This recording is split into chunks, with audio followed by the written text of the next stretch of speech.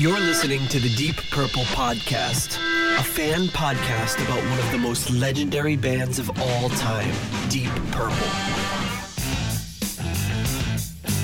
We take a look at the music, history, and people behind the band Deep Purple and beyond. Welcome to the Deep Purple Podcast, the first and only podcast devoted to one of the greatest bands in rock history, Deep Purple. Today's episode is episode number 60, Rainbow, Difficult to Cure. And coming to you from the flash-flooded suburbs of Chicago, I'm your host, Nathan Beaudry. And coming to you from the suburbs of Providence, Rhode Island, I'm your co-host, John Lawn Tennis Matola. Okay. I'll explain that one in a minute. All right. And we have also got a special guest with us this week, as you've probably seen from the title. And that guest is... He was a moocher, a card cheat, a country club golf hustler, a scumbag. There he is, the breakout star of the podcast medium. Yeah. From the Pod of Thunder podcast. Put your hands together for Mr. Chris L.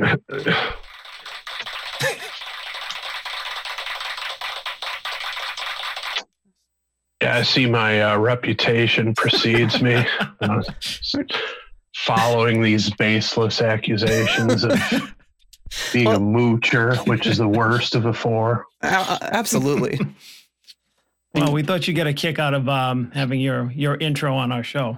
Yeah, you actually sounds like you pulled a quality sound clip too. I haven't heard it with that much fidelity before. Yeah, actually, when I said, "Is this the right one?" Because it sounds. I didn't know there was background music in there, but we're just showing off our amazing production on this show. Yeah, that's Love is the Drug, Roxy Music going on in the background. A little connection to John Gustafsson playing the bass on that, who we've talked about incessantly on this show. So, all right, so Chris, why don't you, for the three people listening that aren't familiar with your show and what you do, why don't you tell our listeners a little bit about your background and your show? Not too much exciting about my background, but our show is Pod of Thunder. We've been at it for a little over 7 years now. Started out as a Kiss podcast, and the plan was to do an episode about every studio song they ever put out. We didn't think we'd get past 5 episodes, so why not do something like that? And we ended up running through the whole catalog, some 270-ish songs and episodes.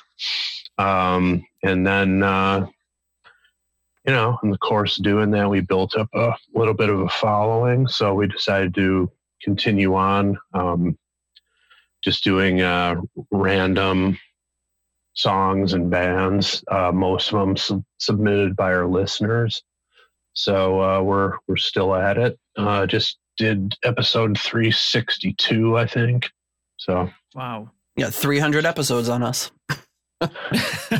Well, you have that to look forward to. So. Well, it's great. The quality. I listened to all the episodes in order, and then kind of listened to them. I was listening to them backwards, and then started from the beginning. And I'm in the early hundreds now. And one of the things that really struck me is right from the very beginning. I listened to the first episode, and I was like, you never know what you're going to expect. I figured there's going to be this huge progression, but even right from the beginning, you guys had a great format, and obviously the rapport between the three of you is amazing. So it's what makes it so enjoyable to listen to.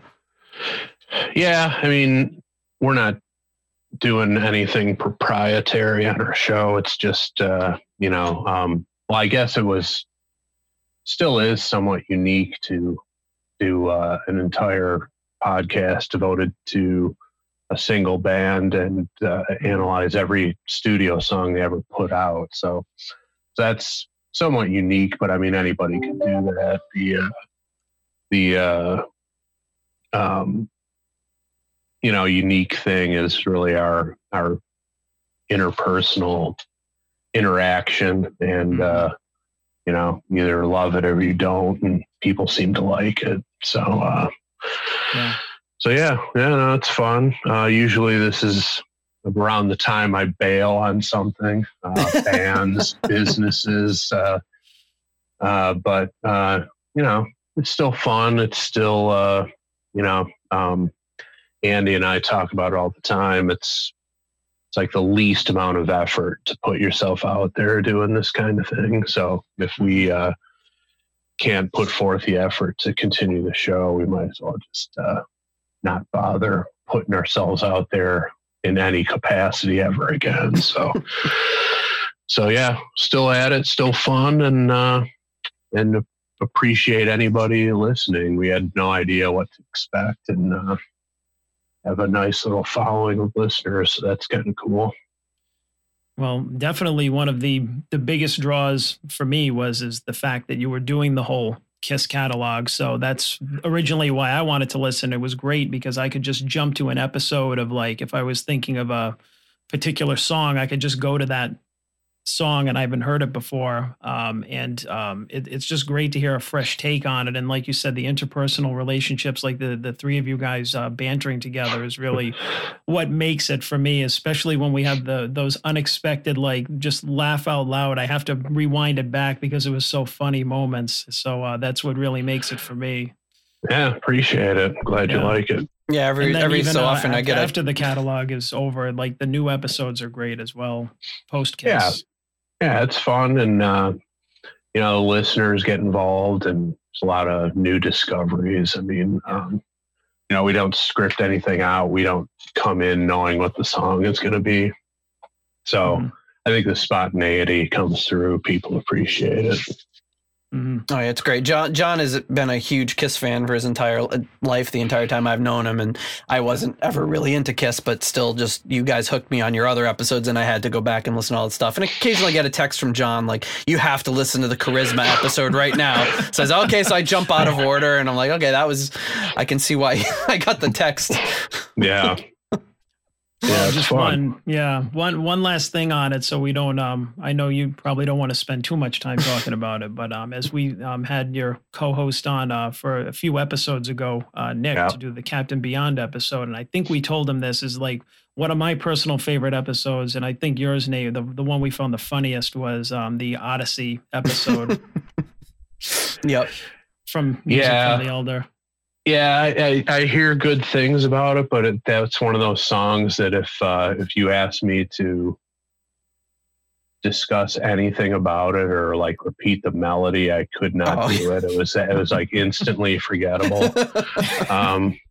which I would say was about 10% of all the KISS songs we did. Like, for example, say, Somewhere Between Heaven and Hell. I don't know a lyric. I couldn't recite the melody back to you. It was instantly out of my consciousness. That's how forgettable it was. Well, it's good to have guys like you that you're not coming in there with like this encyclopedic knowledge of every single thing about KISS. You're learning and kind of hearing new things, and that's what makes it fun as a listener, as somebody who also isn't super familiar with KISS. And we're also not, unconditional fanboys hardly when there's crap, and there is plenty of it in their catalog, we recognize it as such. But the good news is the vast majority of it is quite good. So agreed. All right, so we're just going to get into thanking our patrons before we move on. We've got at the $15 highball shooter tier, Steve Seaborg of NameOnAnything.com and AllTheWorldsAstage.net. The turn it up to $11 tier, Ryan M. The $10 No One Came tier, still empty as everyone's abandoned trying to one-up each other. The $5 Moneylender tier, Clay Wambacher, Greg Sealby, Frank Teelgard Mortensen, and Mike Knowles. The $3 Nobody's Perfect tier are Peter Gardot, Ian DeRosier, Mark Roback, and Anton Glaving. And at the $1 made-up name tier, Els Murders, Spacey Noodles, The Frightening Leaky Mausoleum, and Michael Vader. So thank you so much to all of them for helping support the show. Yeah, it's good to know I'm not the only moocher on this call tonight. But, you got to do what you got to do. It's, Well, I think I calculated that, for both of us to quit our jobs, need 7,000 or 8,000 more patrons at the current average. So we're almost there. I've done similar calculations, and then I stopped doing them because it seems so hopeless. So. Yeah, we didn't start doing this for the big payouts. No, not at all. Definitely not. Just for the love of the music. Before we move on, we of course have a message from our sponsor. And speaking of big bucks, I want to make sure we recognize our sponsor this week. Waking up in the morning to a clear blue sky makes you say, oh boy. A fresh cup of coffee and some strawberry pie makes you say, oh boy. Big boy makes you say, oh boy. That's right, big boy. Paying the bucks, paying the rent this week. Thank you, big boy. All right. I'm a big boy fan, actually. There was I grew up in the Detroit area, and there was one not far from the house. In fact, I always maintain at least one container of Big Boy seasoning salt in my home. If you've never purchased any, I highly recommend it. It's outstanding on eggs. Really? Morning. Oh, yeah. I don't know where their locations are. We didn't really have a lot of them growing up out east. I mean, obviously, I'm not too far from you right now, but it looks like there's one north of Chicago, and there's a few of them. Closest one I know is in Paw Paw, Michigan, is where I tend to stop when I'm headed back to Detroit. Who knows if any restaurants will even be open anymore after all this nonsense is over with? But, right. But if you think about it, and you're in one of those restaurants, stop by the glass display case up front and get yourself some Big Boy seasoning salt. You will thank me later. I absolutely will. My sister-in-law lives in Kalamazoo, and so sometimes we're kind of in that area. So I'll have to see if there's any around there. Paw Paw is just west of there, I believe. So we'd have to pass through it. So tell my wife we have to make a pit stop. Stock up, man. That's what I do. All right. So we're doing something a little different this week. We're skipping ahead to difficult to cure, which is appropriate given what's going on right now in the world. We're skipping over the lone Graham Bonnet album. So basically, Cozy sticks around through Down to Earth. He gets a little bit disenchanted with the commercial direction that Rainbow's going in. Bobby Rodinelli comes in as a replacement with not really any notable entries on Discogs that I could find before this. Is kind of his first credit is this album. Graham Bonnet says they kind of got together to try to rehearse for this album, and it just kind of didn't really go anywhere. He got a little bit frustrated and just kind of decided to leave. So John Lord has a quote about Blackmore's kind of hiring and firing, because at this point we're on the 5 albums into Rainbow, and God, how many members have we gone through at this point? A lot. John Lord says, I will never understand why he has to change it. Cozy Powell was a great drummer. Graham Bonnet is an amazing singer. He doesn't have to fight anymore. The moment he encounters another opinion, he changes the band. So the energy might get lost in that situation. He just avoids conflict now, like the one we had with me in Deep Purple. So it's kind of... Yeah, I mean, they never had the same lineup from one album to the next. So right. Rainbow, I mean, which pretty much, is kind of an illustration of how impossible Blackmore was to deal with on a personal level. But they sure seem to rise above it and put out quality music constantly. Yeah, definitely. So they recorded all the instrumentation of this in Denmark, and then I guess because they didn't have a singer yet, they come back to Long Island and eventually they recruit Joe Lynn Turner, who was kind of just in this band Fandango that had kind of gone nowhere. So he got introduced to Joe Lynn Turner by Barry Ambrosio, which is a pretty cool name. The same person that introduced Rodinelli to Blackmore.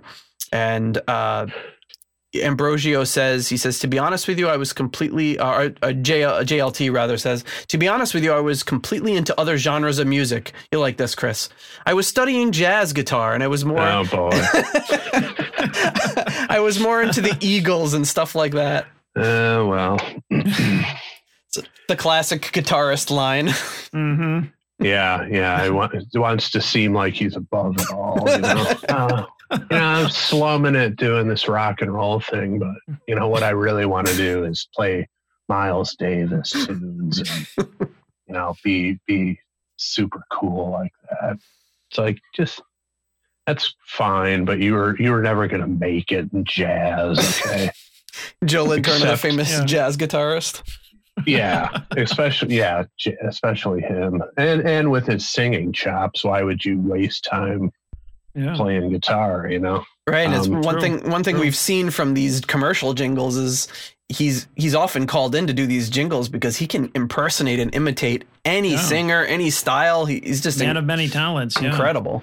Well, and getting back to kind of what we talked about early in the show about you guys having patrons and all this stuff, it's like if it's a payday, why not do it? Of course. Keeps him from actually working in a big boy. He can actually be a functioning musician and make a living at it. So, and we've said that on previous episodes, Nate. People say that a lot of people would say that this kind of commercial thing when you're in a rock band is like being a sellout, but I don't think a lot of people understand that these people need to make a living just like the rest of us. So. Yeah, sell out. That's it's just there's no artistic integrity, or there's nothing to be proud of being homeless and living on the street because you want to do your original stuff that nobody else wants to hear. I mean, big deal. If you can monetize what you're doing, you should absolutely do it because, like I said, being a musician is better than 99% of the day jobs out there. So, I think if you were some sort of independent multi-millionaire where money wasn't an option, maybe you could afford to take those kinds of chances. But I think a lot of people forget, because these people are elevated in our minds, that they're not necessarily can just live the rest of their life without having a paycheck. This is they need a paycheck, and we're all selling out every day to our boss. We're not going into work and calling all the shots. Somebody's telling us what to do. Yeah, and these people who say sellouts and stuff. Tell you what, the next time your boss offers you a raise, just refuse it because getting more money for doing what you're doing, man, you're a sellout. Just, in fact, take a pay cut to really show everybody how genuine and artistic you are. Yeah. I'm gonna quit my job and just do this podcast full time and see how long I can get by before exactly before everything falls apart. Yeah. But you're staying true to yourself, so you can feel good about that while you're swimming in the floodwaters of Lower Wacker. So we got this album cover here for Difficult to Cure. It's kind of an interesting cover here. We've got this surgeon flanked by 3 surgeons on either side. Interesting diversion from the previous. You have all of these, the 3 Dio albums have these kind of swords and sorcery album covers, and then you've got the down to earth spacey one, and now there's just this weird cadre of doctors hovering over you. Yeah, this is one of those where back in the day where you'd be flipping through stacks of vinyl or rows of vinyl in the record store. This is one that would jump out at you, just wondering what it's all about, what it could possibly mean, and what the music would be like once you put it on. So And as we're seeing in the current times, all the surgical masks are suddenly very timely. So this just looks like going into any retail establishment right now. Yeah, yeah, pretty much. But this album cover was always really like weird to me. Like I never knew what to make of it. It was just kind of like, okay. Like, I mean, you have like Rainbow Rising and then this. Like, if you're just like, you know what I mean? Like in the same band, it's like I don't get this. Yeah, I mean, but that's kind of consistent with the direction of the music. It's like you know, you got the Dungeons and Dragons type stuff with the first 3 albums, and then you go in these sort of pop directions. And this album it's none of the like, you know, Game of Thrones type lyrical themes, but I think it does a really good job of straddling that fence of, you know, the pop hits from the previous album with some legitimately heavy rockin' stuff on here. So yeah, I just always thought it was really interesting how Richie went from what he was doing in Purple and then Rainbow to just wanting to be super commercial. It just, I don't know, it was really just a weird turn if you really think about it. Not that he wasn't good at it, because I mean, there's a lot of good 80s Rainbow stuff, or late 70s, early 80s, but yeah, I think it's all good actually, especially the JLT era. I mean, we talk about it on the show a lot. I'm always really excited when bands do something different and don't just try to churn out the same thing again and again and again. Mm-hmm. But on the same token, I can understand if you've been with Rainbow for a few albums and you're kind of like all on board for the Swords and Sorcery thing, and then Down to Earth comes and you're like, well, it's kind of a couple poppy things, but they're kind of sticking to it. Then this album hits you. I can understand somebody just kind of thinking what is going on and maybe being slightly turned off by it. Mm-hmm. Yeah, I could see some people bailing, and also you guys are the experts, so maybe you know this better than me. Well, you can't know it less than me because I know zero about it.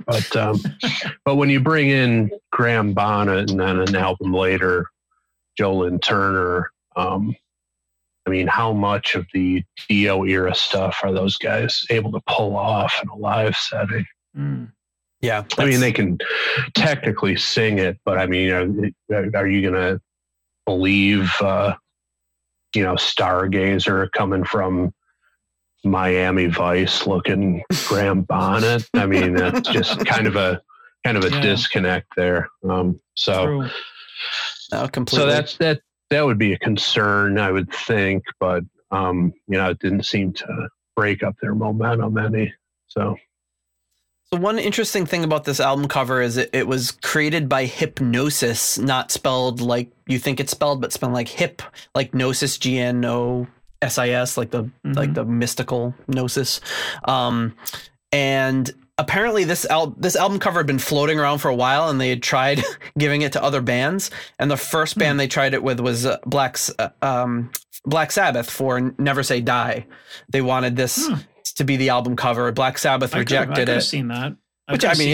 It makes perfect sense. But apparently all these people in these costumes are just all the people that worked at Hipgnosis. So I don't know how much of it was them just trying to say, hey, let's get ourselves on an album cover. Just keep trying. Eventually it worked. So you've got that. You've got on the it's a gatefold. You've got just kind of some implementation there. Then you've got a lyrics sheet. And then the back cover is some of these doctors and a nurse looking down on the patient. Which would have been a good one for Never Say Die too. Yeah, I mean, it's definitely like it's a theme. Like, I mean, it definitely have like a cool theme going with it. I just, I don't know. I have a hard time buying it for Rainbow. Well, it's a good theme. It's a good theme for the album cover, but it's not really represented by any of the music. I mean, they have a song called Difficult to Cure, but it's an instrumental. But I mean, it's a good theme, like just a theme, not necessarily for this band, maybe. Sure. So I don't know. I kind of, like I said, I was drawn to it, but album art, and I just thought it was a cool gateway into music, and I was really instantly pleased with the album. So I'm sure it attracted a whole new, and while it may have turned away some of the D&D crowd, it probably attracted a whole new following as well. Yeah, there might have actually been some females in the audience for a change. For the first time.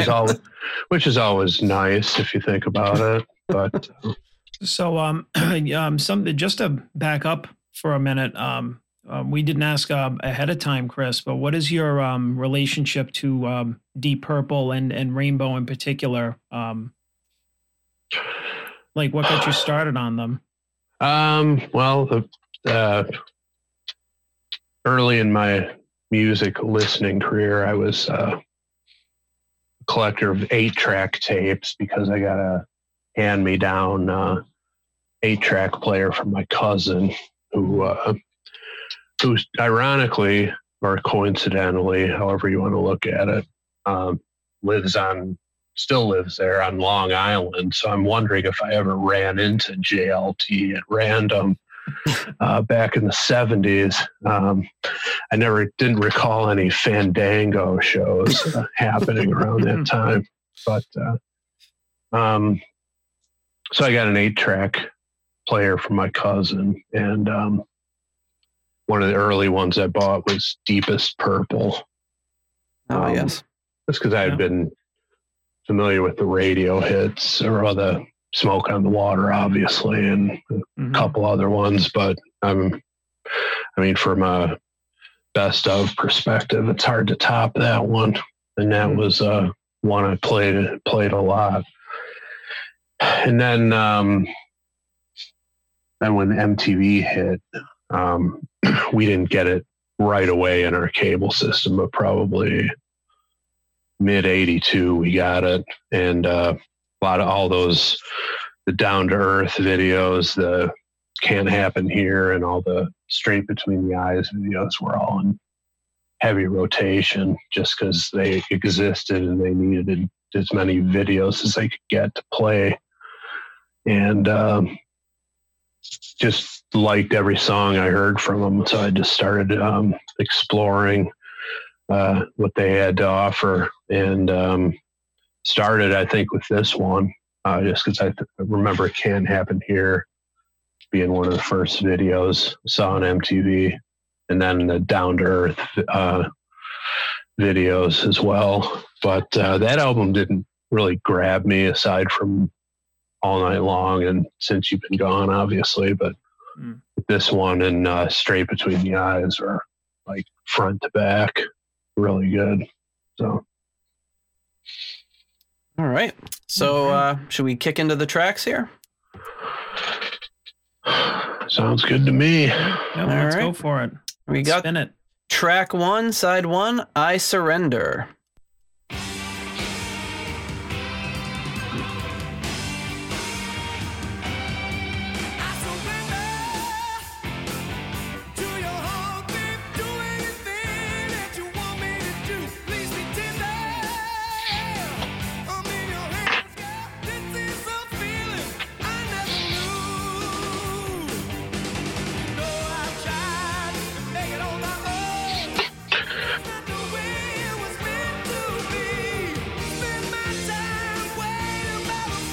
Already you got classic Blackmore melody there.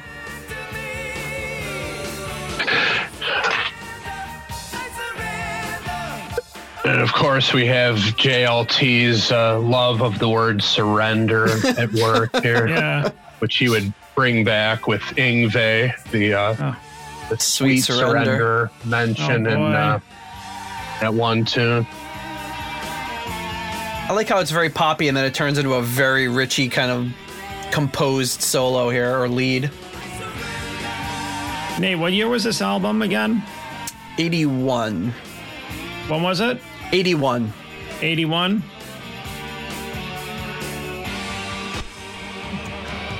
Yeah, I get that feel of that, like kind of like 80s, like Never Ending Story pop kind of like rock.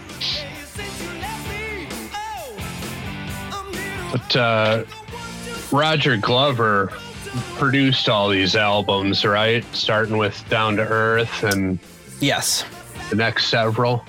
Gotta hand it to him. I really like the drum sound on this album.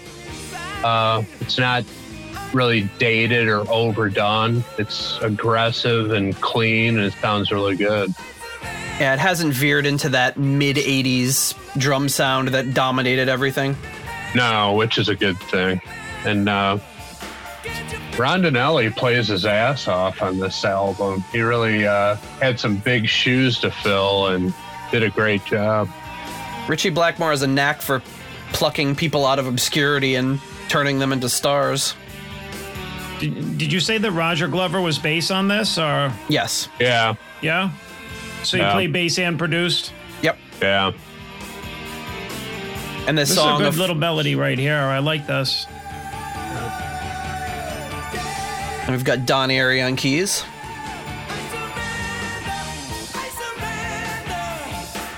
Now, was Don Airey on the whole album as well? Yep. This is, of course, another Russ Ballard written song, just like Since You've Been Gone.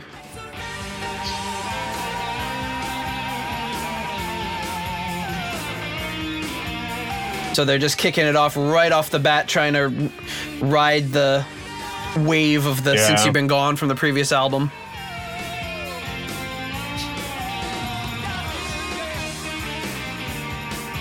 Well, I think so far pretty successful. It's really catchy. Yeah, and this was a staple of their live set throughout the entire JLT era, I believe. So strong tune, poppy.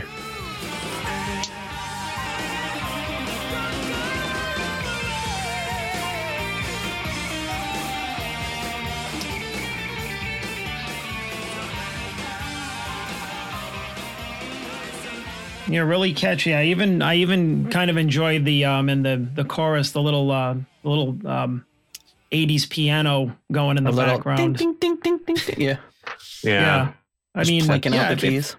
I mean, if you're in the mood for something like good 80s, not cheesy or like badly produced 80s, then this is definitely it. Yeah, I think all the Rainbow stuff when they went in the pop direction. I mean, if you're looking for that blend of, like you said, catchiness, but still got that rock edge and credibility to it, you can't really beat JLT era Rainbow. Yeah. All right, so we typically give our songs a little rating here. So did you want to go, would you like to go first, last? How would you like to go, Chris? What's your rating scale? I mean, I can go first, but we go 1 through 5. We can do half ratings, so 3.5, 4.5, whatever you want. Yeah, 1 being the lowest and 5 being obviously like classic, the best. Right. I would say like 3.5 for me. I mean, it's really good and I like it, but it's clearly trying to compete with Since You've Been Gone, and it's not that. Since You've Been Gone is pretty much a slam dunk.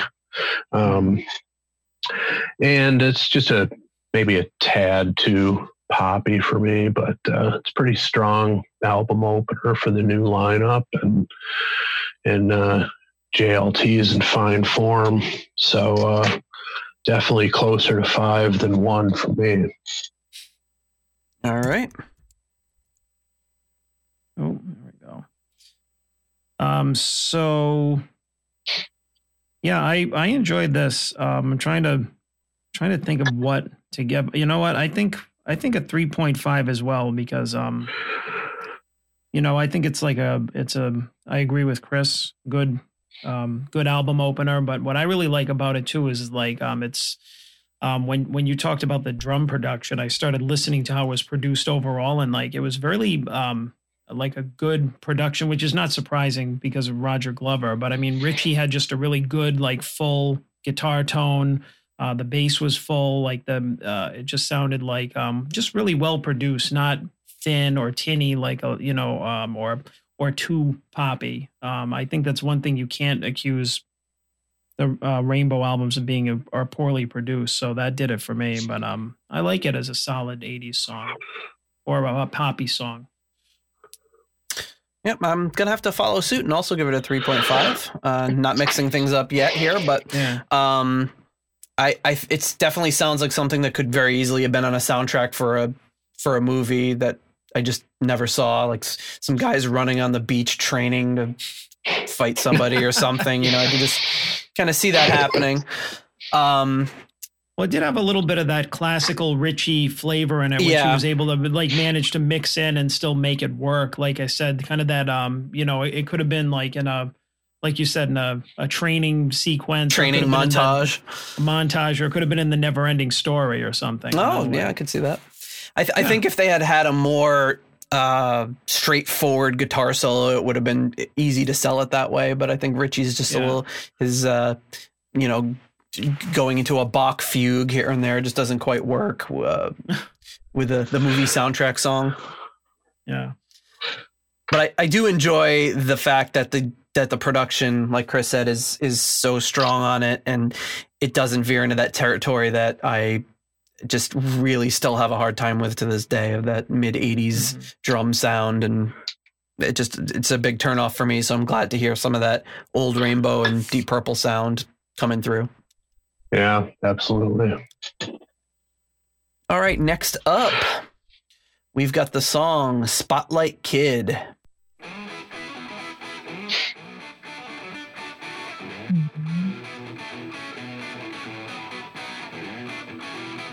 Nice. Like playing like intentionally sloppy almost.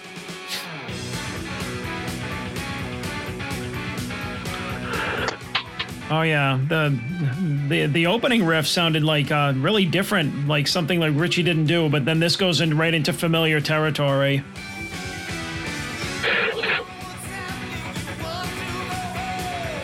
Yeah, there was like a dash of Hendrix in that guitar intro there for me, which I found interesting.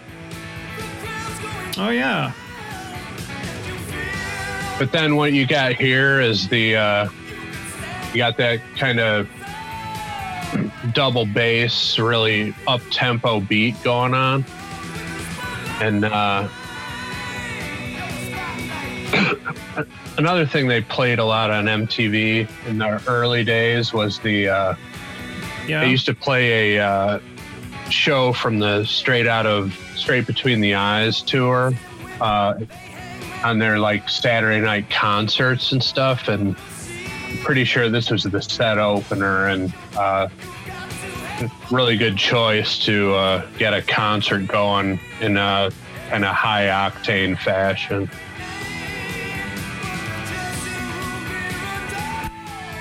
Yeah, this is a really driving beat behind this. I'm just noticing the double bass drums after Chris pointed it out. A really good.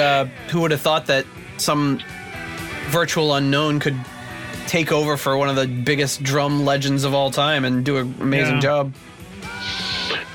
Yeah, you really got to hand it to him. It's he really played well on these two albums he was on.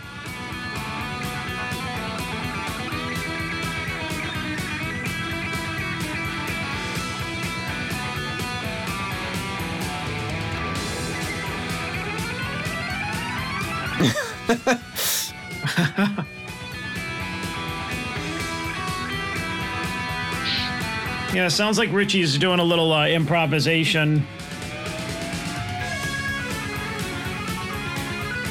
Don Airey taking over here. Yeah, definitely nod to Purple here going on. Got a Highway Star vibe to it. Yep. Or even a little bit of Burn. It's kinda... Whoa. This is pretty awesome. And I don't often say that about a keyboard solo, but this definitely qualifies.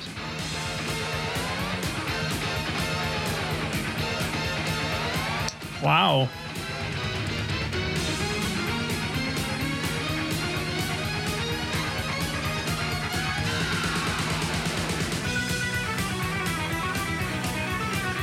That kind of went into kind of Rainbow Rising territory, the outro to that keyboard solo a little bit. Yeah.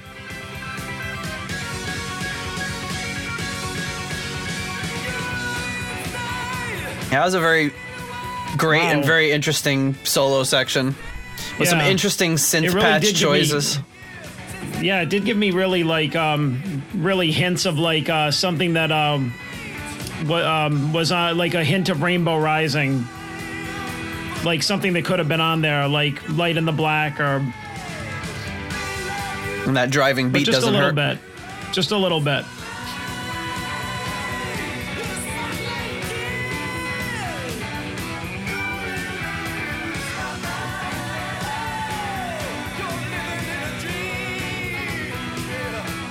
Jolynn Turner says this song is about him. He's the Spotlight Kid. Even though the song was written by Blackmore and Glover. So he just decided it was about him? I think he claims they wrote it about him. I don't know what Glover and Blackmore would say, but... Makes for a good story.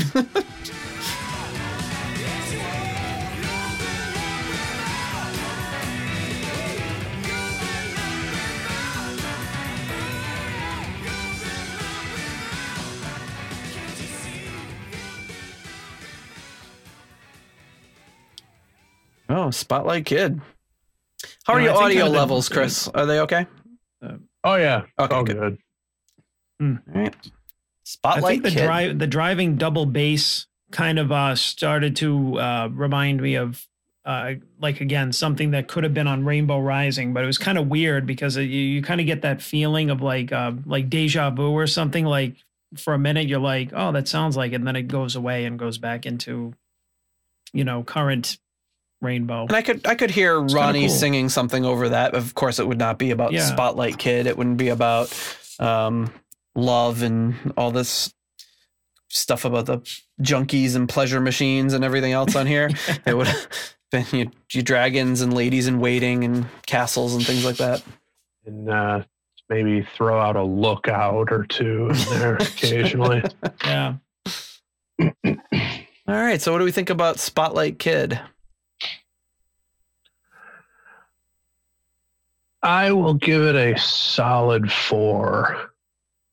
Almost kicked it up a half point, but I'm gonna reserve. There is 1 5 for me on this album. I will reserve that for being the only one. But like I said, a real potent song, hard driving song that I think was a set opener for them around this era and into the next tour. And shades of Highway Star for me is really the kicker. You guys being Deep Purple fans, you might find this to be as cool as I do, but I once wrecked a car while the live or made in Japan version of Highway Star was playing. I think you may have tweeted about that at some point in the past. That sounds familiar, but that's yeah. I was actually T-boned, so somebody wrecked me. But we were cranking the made in Japan version of Highway Star, and then everything came to a screeching halt, literally. But if you're gonna crash, that's the way to do it. It doesn't get more rock and roll than that. It doesn't. I gotta admit. Yeah, unless you were all like just doing 8 balls at the same time or something, with a trunk full of strippers or something. Yeah, unfortunately not. It was just me and 2 Greek guys. That's about it. But it's still cool. I hang my hat on that one. I tell that story whenever there's the opportunity. All right. John, great story it is. Spotlight Kid. I was gonna give it a 3, but I'm gonna give it a 3.5 just based on the song as a whole. I think is kind of is feels kind of average to me. You know what I mean? Like I wouldn't say there's anything outstanding about it, except I really enjoyed the opening riff before the song started, and the keyboard solos were just really wild. Like I think they saved the song. That's what bumped it up for me. Yeah. Other than that, it was just a solid, just a good song. You know, not great, but good. I'm going to agree with Chris and give it a 4. I would also, like John, I would have given it a 3.5, but for me, it was that solo section in the middle that brought it up to 4. I thought that was really good. And Don Airey, man, you know, we saw Deep Purple back in October, and every time I listen to stuff or see him, he always manages to kind of steal the show for me. He's very underrated. I don't want to say he's underrated because he's one of the most legendary rock keyboardists probably of all time. But man, that guy can play. He's got some real chops. Yeah, absolutely. And, you know, he got weird in the middle of that, which I always appreciate. So yeah. Yeah, I don't mind that at all. Okay, next song up, No Release. Speaking of Don Airey.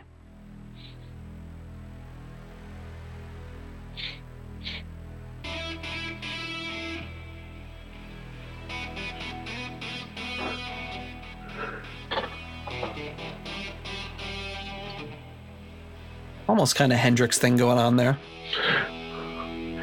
There's some other Hendrix-isms later on in this album. Oh, there sure are. Yeah. Which usually they're not that overt from Blackmore. I mean, they're there, but I think they're their most obvious on this album, and that's not a bad thing. No, not at all.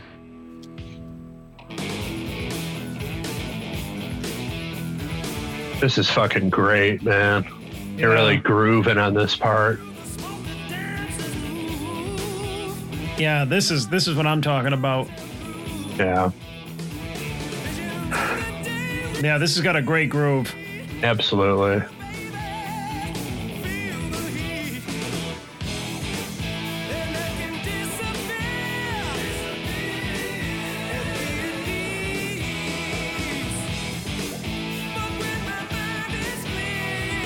You know, I know this kind of predates him a little bit, but I'm kind of getting a little like Ray Gillen vocals in there.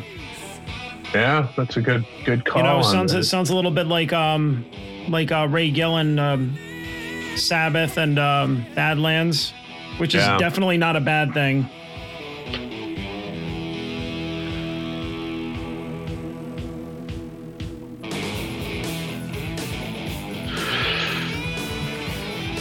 I think many more vocalists than you would expect worship at the altar of JLT, and rightfully so.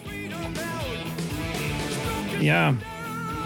I mean, I feel like he gets a lot of crap, but I mean, or he has gotten a lot of crap, but I mean, he's damn good. Oh, yeah. Oh, yeah. I think it's more for the things that he says.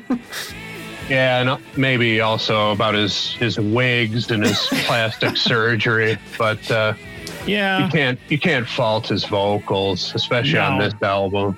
No, the other parts are unfortunate.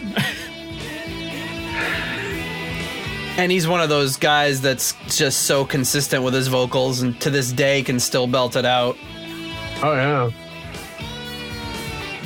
I really love the tone that Richie's getting on his guitar here. And it's not like a typical tone for him. No, it's just really fat.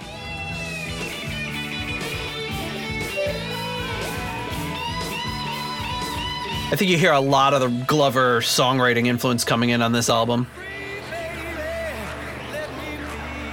And this is written by Blackmore, Glover, and Airey. Wow.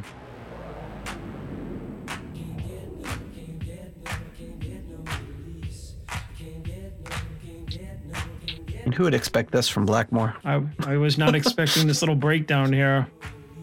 I feel like this is a Glover part. Hey, man. Glover had the magic touch with the production and some of the decisions that he obviously made. That's why he got brought in.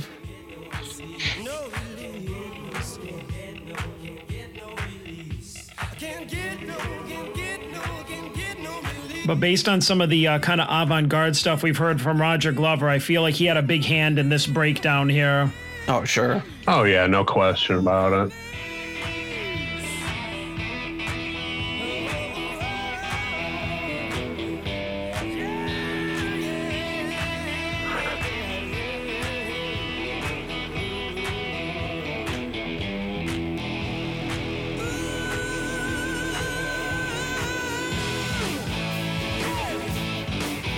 It's really interesting that these songs kind of come together so well, given the fact that they were kind of written and recorded without even having a vocalist in the band. And JLT kind of had to do some patchwork over a lot of this stuff. That's not easy to do. Yeah, like on this song, you wouldn't have known.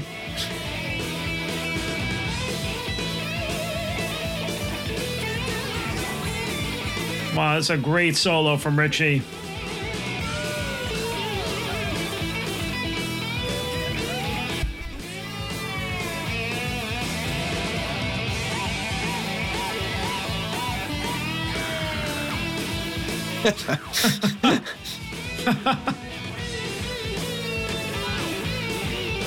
Kind of sounded like James Brown Celebrity Hot Tub Party.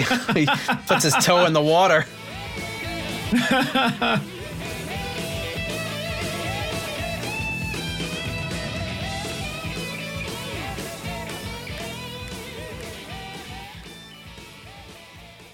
think there's some more hand claps on the outro, on the fade out. That was damn good. No Release. Yeah, that's strong. Strong stuff. All right. You want to kick it off, Chris? What do you think about No Release? Yeah, I'll give that a 4.5 for sure. Right.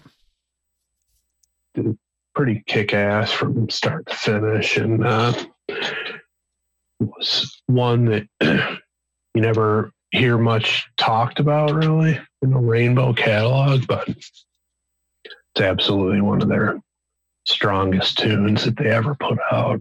Really good. Mm. All right, John. Yeah, I agree with Chris on this one. There's a 4.5 for me as well. This is definitely like a rocker. I was really surprised. I love the little the time change and like the driving beat behind it, and the vocals, the guitar solo. The guitar solos were awesome, especially the outro solo. It's probably one of Richie's better like improvisations. And again, the production just really helps it and just makes it like fully realized. It could have been with lesser production, it could have been not good. So. But luckily, that wasn't the case. I love this one. Yeah. All right, I'm going to give it a 4. I really like it as well.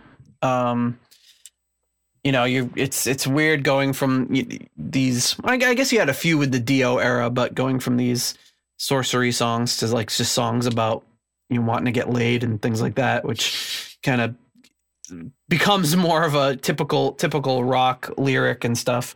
But I like I love that breakdown in the middle, and Richie solos are great. So really good tune. All right, next up, Magic. And this one's interesting, actually. This one is written by Brian Moran. And I tried to, something that Richie could never get done in Deep Purple, which is bring in other people's songs. And this was, Brian Moran is just listed as a friend of Richie Blackmore's. So no other real credits from him. It's odd, but here you go. Here's Magic.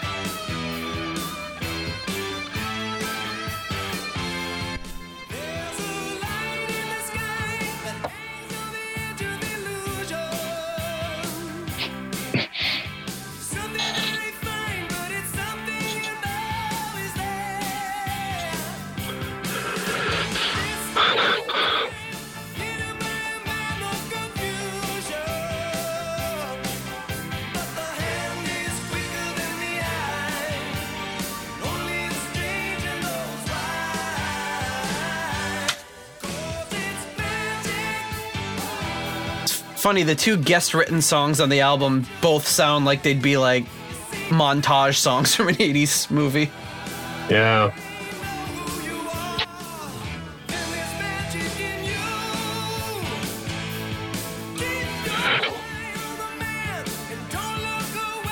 Makes me wonder what was up with Rainbow's management or agents that they couldn't get these things into movies. This should have been in a movie.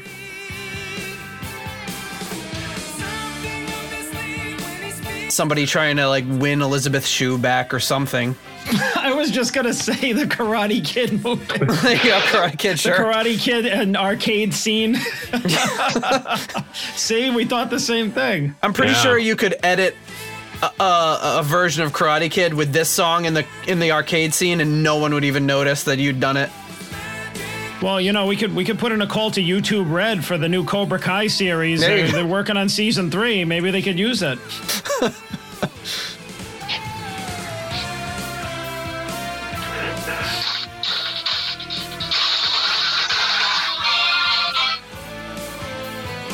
Yeah, this song definitely makes me want to play mini golf or lift weights or both.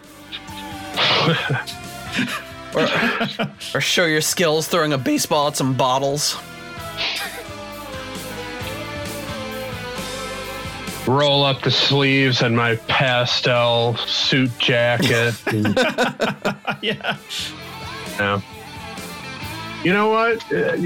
Correct me, see what you guys think of this comparison, but this guitar playing, you know who it reminds me of? Someone who came later, obviously, but I hear a lot of Jeff Healey in that guitar playing. Yeah, I can hear that. Speaking of 80s movies, Roadhouse. Yeah, exactly. The closing credit song that Bob Dylan cover he did. Oh, yeah. I hear a lot of similarities in the lead playing on those two songs. He was in the cage getting the bottles thrown at him. Yeah, right.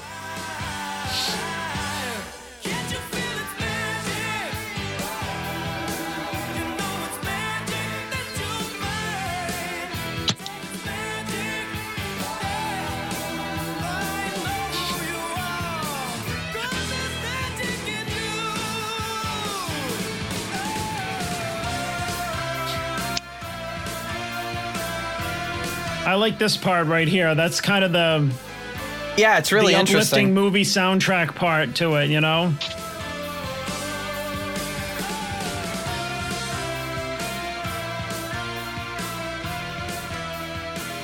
And, you know, you got to think a part like that, too, where he's just vocalizing over, where he's just singing the melody and everything. Back to the point of how they wrote the songs without him. This is like, I mean, that's got to be pretty tricky to, like, kind of just, like, show up and be like, yeah, okay, like, I'll just, you know, whoa, you know, it's like, is it even in his range? Like, does he, you know, he wasn't part of the process. Like, I mean, it's, you know, it takes a little work to make that work and sound like as good and melodic as it does, you know, I think. Yeah, and it works, works well. That shows you the professionalism of JLT. Guy's a legend. Mm-hmm. Yeah, you can bring him in for any session you want, whether it's singing about Bob's Big Boy or belting out about Magic. He's gonna get it done. All right, Magic. What do you think, Chris? I'll give this one 3, I guess. All right. I wanted to give it a 2.5, but it's not that bad. It's just a little lightweight for me. Clear attempt at a single, and like you said, they were lacking in management pull that this wasn't in a movie soundtrack of the era. So, yeah, I mean, it was pretty good. The playing was great as you would expect, but the song itself is a little lightweight for me. All right, John. Yeah, I again agree with Chris. I think that's the best way to put it. Is it's kind of lightweight. It's kind of what I would, you know, the way that I characterize songs like this are just like average, not bad, but not memorable either. Just kind of like album filler, I guess. but definitely like would have been a cool soundtrack song all the same. Yeah, and you want one of those soundtrack songs to be kind of something that can fade in the background, not something that's going to just have you rocking out. It's supposed to just highlight the scene that's going on, which is why this song would have worked perfectly. I'm also going to give it a 3. I can't decide that part where JLT's is going if I like that part or if I don't like it. Like I think it works really well for the song, but it's I like it. Yeah, it seems like incomplete, like they hadn't really figured it out for all the reasons we've already stated, but I do like it. So, all right, so the final song on side 1 of the album is a song I'm not even going to attempt. Well, maybe I will attempt to pronounce. Wie ich das Nachster sieht. We have a lot of German listeners, so I'm sure I'm going to get skewered for that. Or I don't know, Chris, do you know how to pronounce it? How's your German? Usually I pronounce it as Schlaben Sie Naben. That's my default German pronunciation of anything German that I see. So that's probably I figure out. It's just as close as what I said. Yeah, I figure occasionally I might be right, but usually I'm wrong. So apparently, it's supposed to mean maybe next time, and it's written by Blackmore and Airy, but apparently they completely mistranslated it, and it was supposed to be called something else. So then on this follow-up release of the album, they changed the spelling, and then that was still not proper German for what it's actually supposed to be. They just had some problems, even though Ritchie notoriously loves all things German. He's been married to 2 Germans. He's lived in Germany. He's got a German son. But apparently his German writing is not quite up to par. So Ritchie said it's a song about it's a very sad song about a woman who's been left high and dry and is miserable. That's a nice uplifting way to end the side of the album. Maybe next time. Here it comes.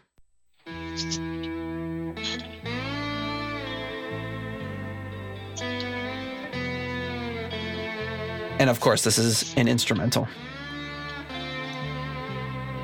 How you would know it's about a woman left high and dry, I don't know.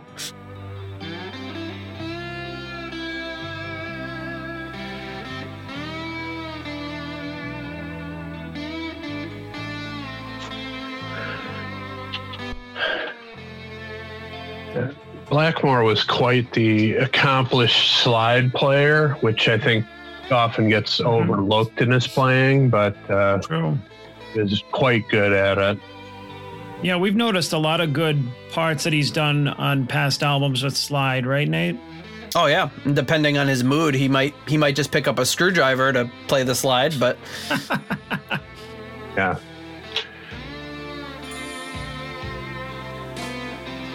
This kind of makes me think of Wasted Sunsets a few years later. Oh, yeah. Oh, right, yeah. Or at least the lead tone, maybe the beginning part, not so much this part, but...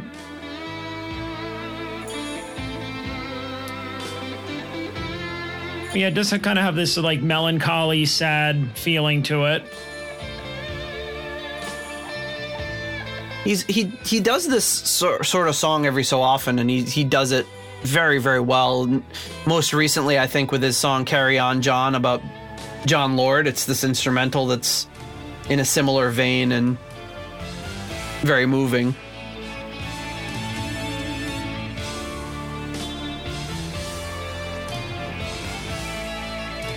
Oh, wow.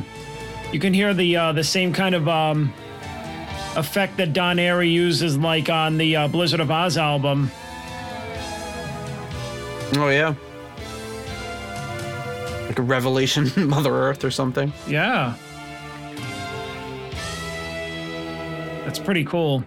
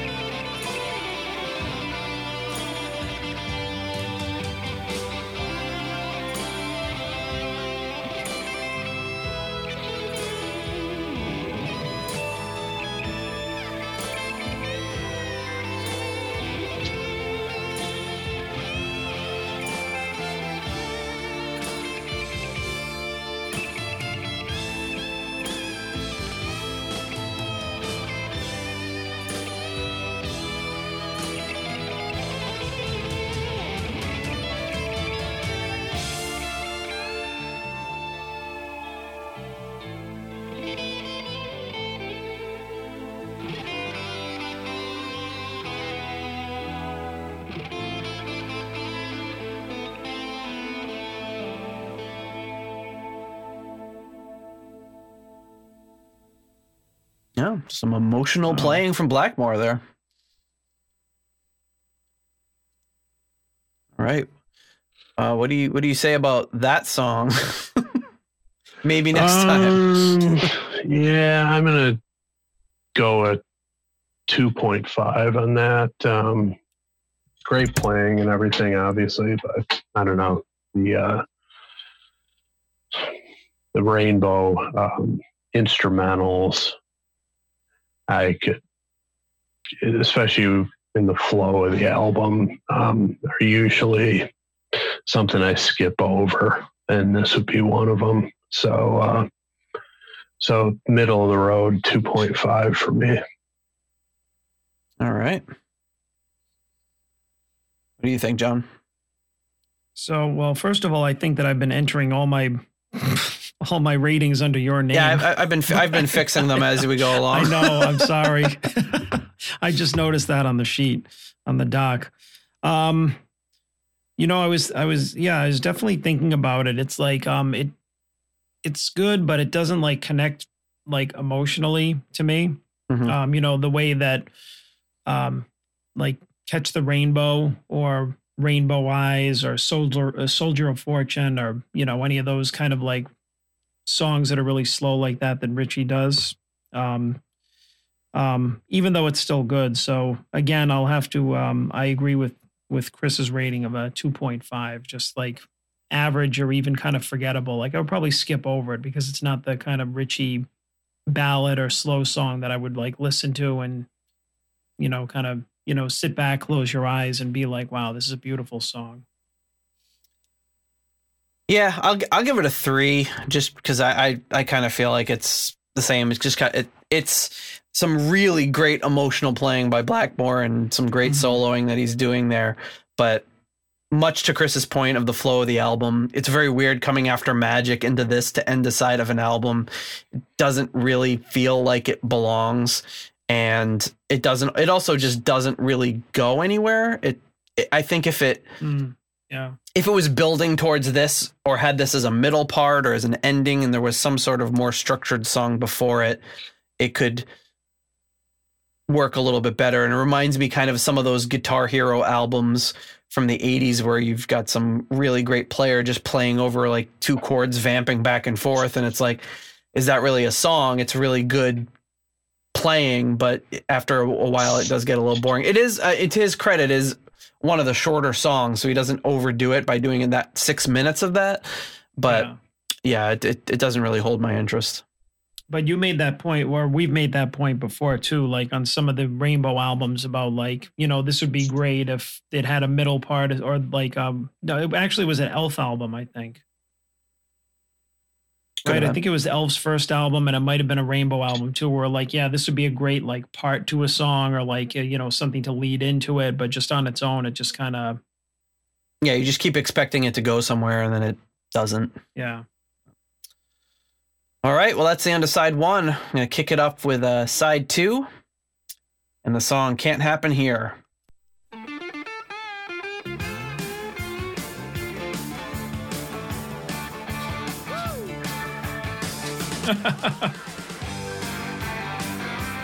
Woo! Really weird change after that last song, too.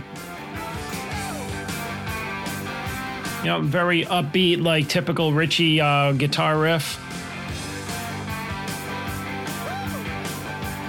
This has one of the weirdest opening lines of any song I've ever heard.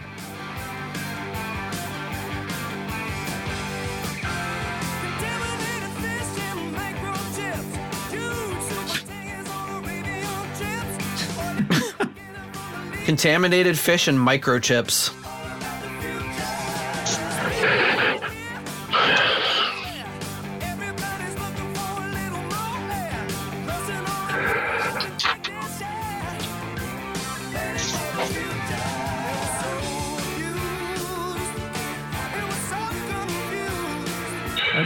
Definitely another great pop rocker.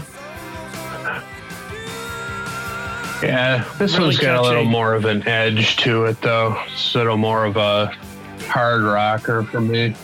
And the lyrical content is very timely.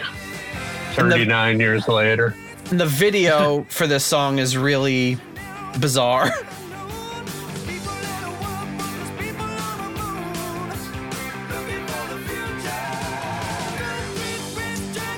Like the way that he ends off the verses with that kind of chorus, like him like doubling or tripling his vocals. Yeah.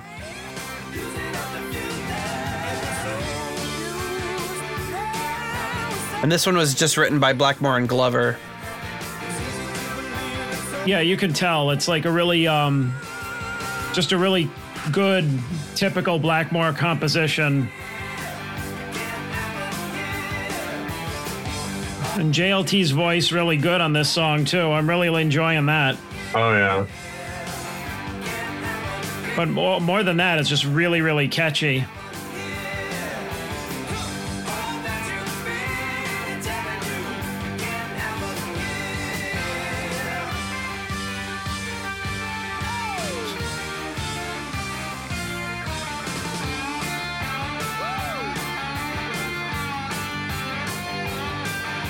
Like JLT's liberal use of woo throughout the song.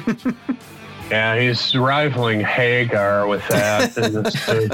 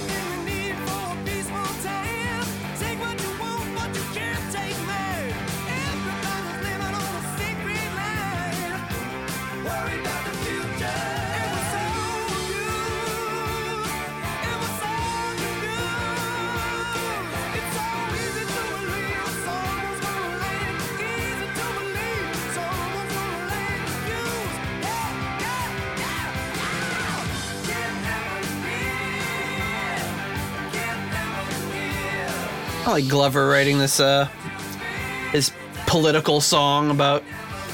Reminds me of like a early Megadeth song, lyrically, not musically. Yeah. Complaining about the CIA and the KGB and all that.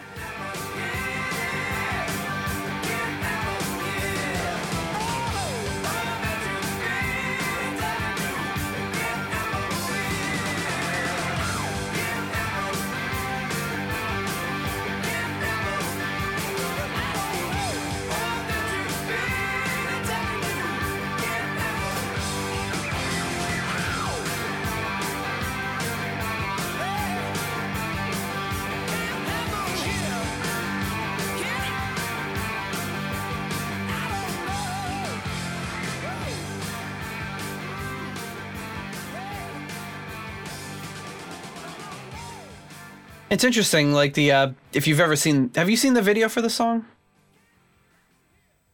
I've seen it. It's been a while, but it was in heavy rotation on early MTV. It's one of those weird. It's like if I'm remembering correctly, it's like half footage of them on stage singing, but then they intersplice these videos of like.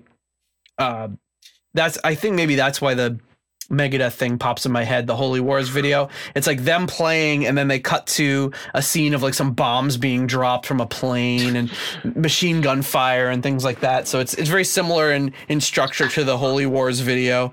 And it's kind of like newsreel footage type stuff, making the political statement. And it actually won a video at Cannes, or an award at Cannes for the video. This video?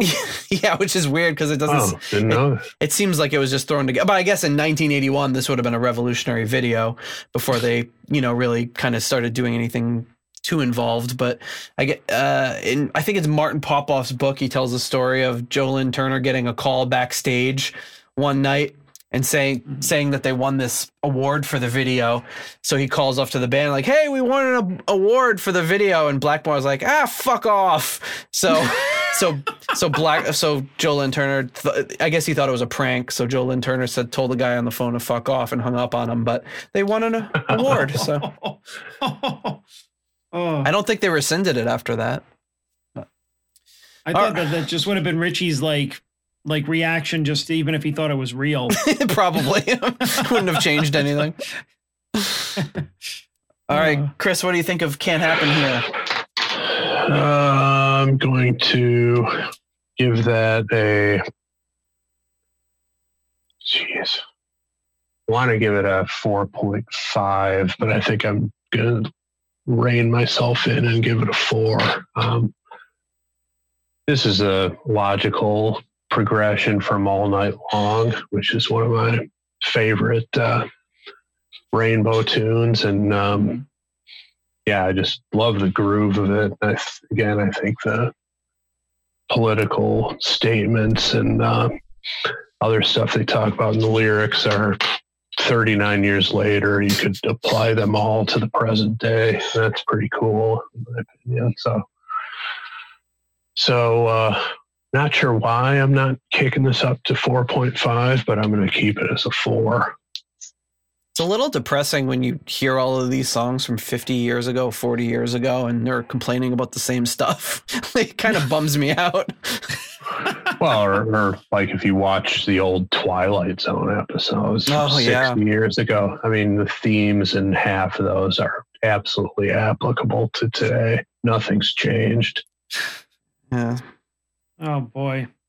On the one hand, it's good that you can relate to it, but on the other hand, it's bad that you can relate to it. It's like there's been no progress. We've made no progress. There really hasn't been. So what a bummer. All right, John, what say you? All right. So I like it as a is just a great, like I kept saying it's a great poppy tune, but I think it's more catchy. Like I kind of got the edge to it a little bit, through the song, and I love the vocals. So I give it a 4. All right. I think it's one of the stronger songs. Like I'd listen to it again. Oh yeah, this is a signature tune for them. All right, I'm going to give it a 3.5. For all the same reasons you guys did, I really liked it. I thought it was a good rocker. Makes me wonder if there's a book. There's a book by who's it by? Sinclair Lewis called "It Can't Happen Here," which is about like some nut job basically becoming president and taking over. And I wonder if Roger had written it with that kind of in mind. But I've never actually read the book. I just know about it. But yeah, it's an interesting track, upbeat, really very odd. Like flipping this over after the last song on the first side is just. I do always wonder about that with the flow of the album. Like it seems like that, they had 9 songs in this album. Maybe they could have left that instrumental off the last. Going from Magic into this might have been a little bit better flow. Yeah. But next up, we have 2 in a row that are written by Blackmore, Glover, and Turner. So here we go. And we're starting with the first one here, which is called Freedom Fighter.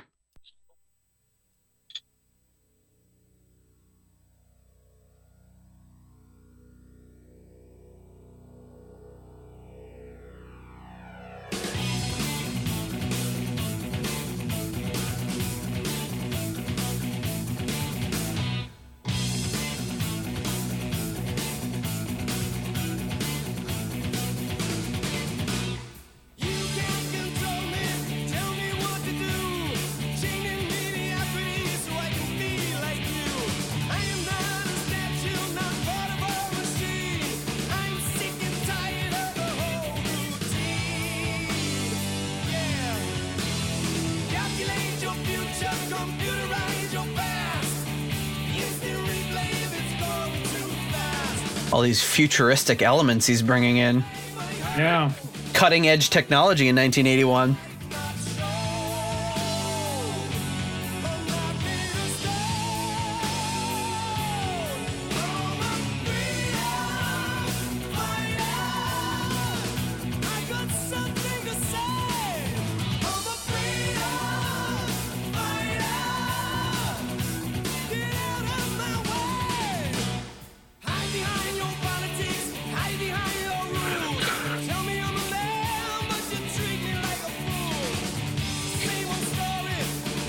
this lyrical theme of this song could easily be applied to almost any 80s Kiss song, you know, the get out of my way, I'm living life by my own rules type vibe. So I could hear Paul Stanley singing this in the 80s. Oh boy.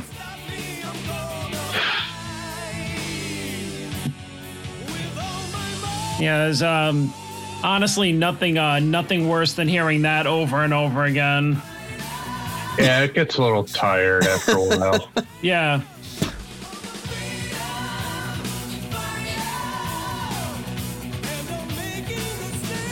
I just can't get like Stallone as Rambo out of my head when I'm listening to this. Maybe it's just the freedom fighter element.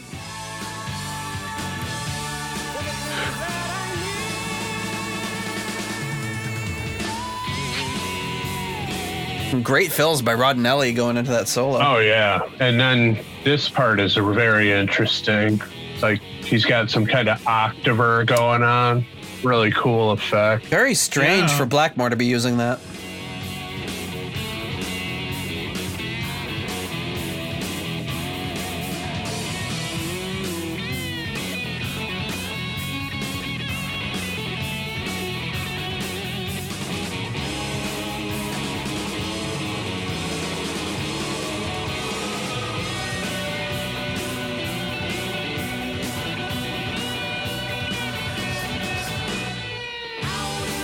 I can't tell if that was like a chorus singing or if it was Aries keyboards.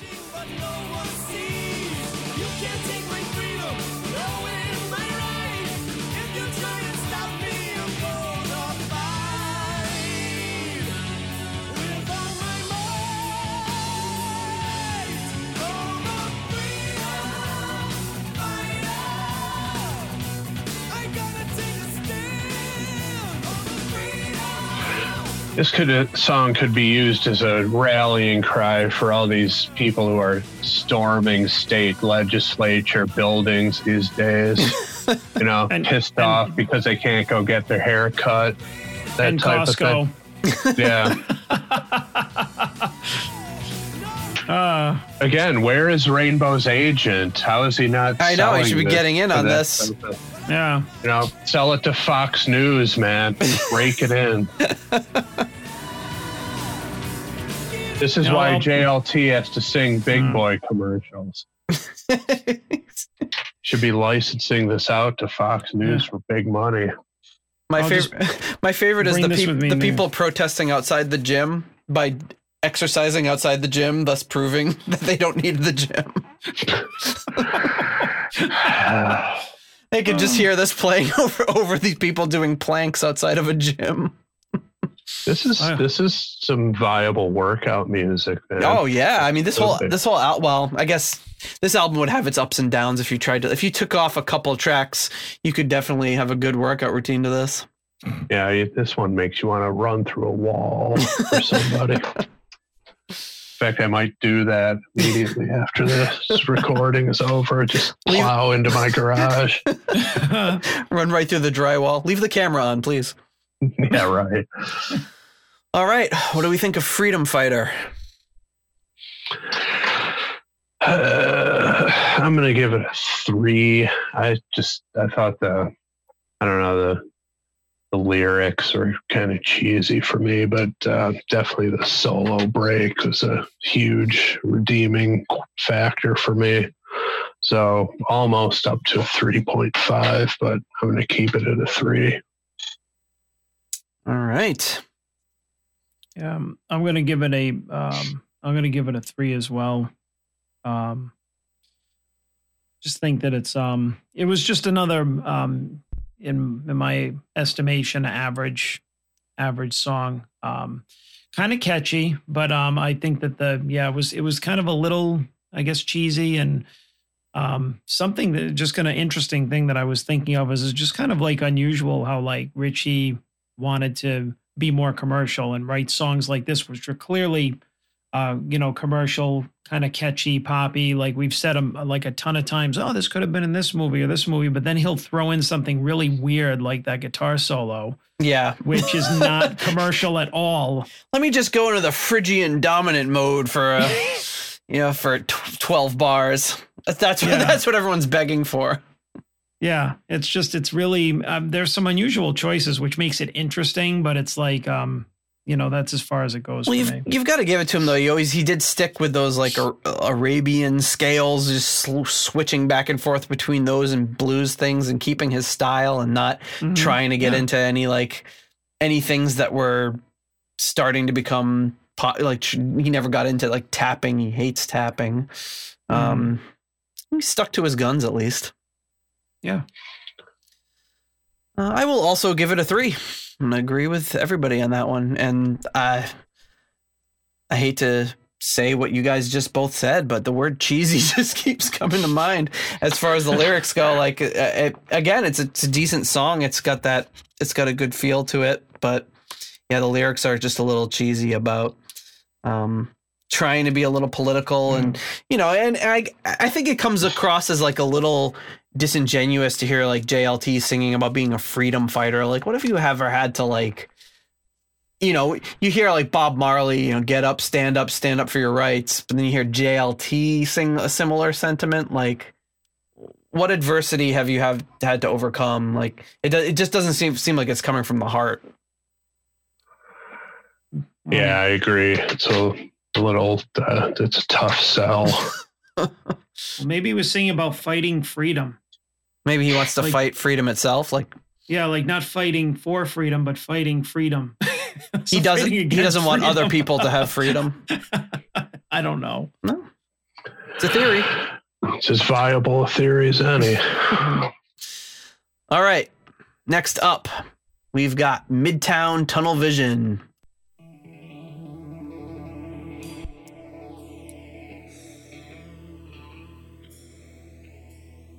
Now this one's got a very interesting Robin Trower Bridge of Sighs vibe to it.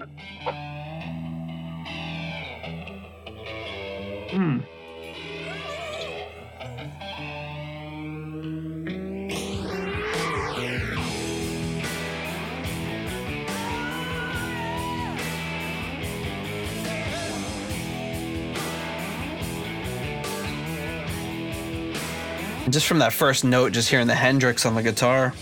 Yeah.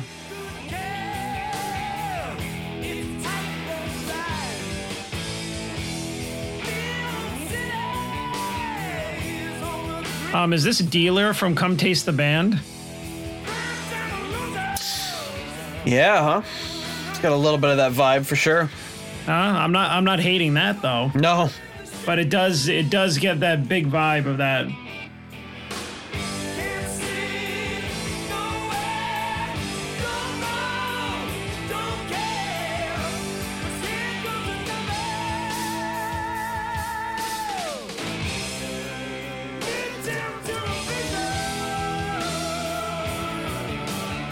I do kind of like the groove though, and the song sounds really big. Absolutely.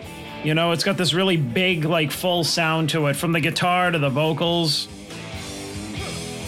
It's got that kind of like Foxy Lady sort of just going to that.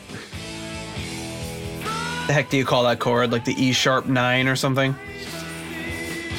Mm-hmm. But kind of kicking that other part of the riff into. So it's got to be like Richie's kind of like bluesy entry. So he always has like a super bluesy kind of influence song.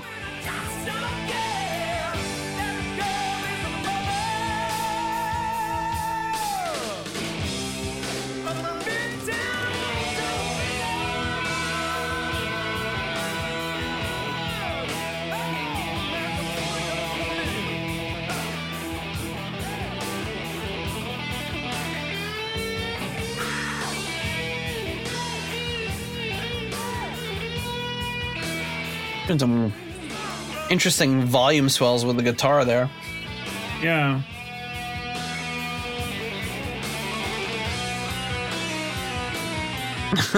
Then gets into a little Rainbow Rising territory. Yep.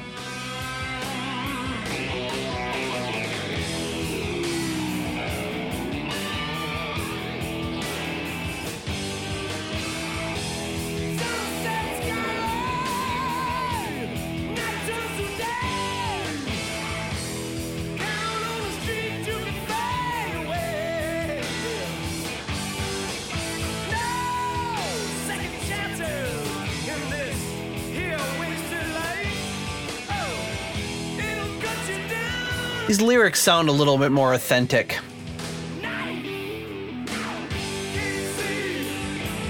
Like what?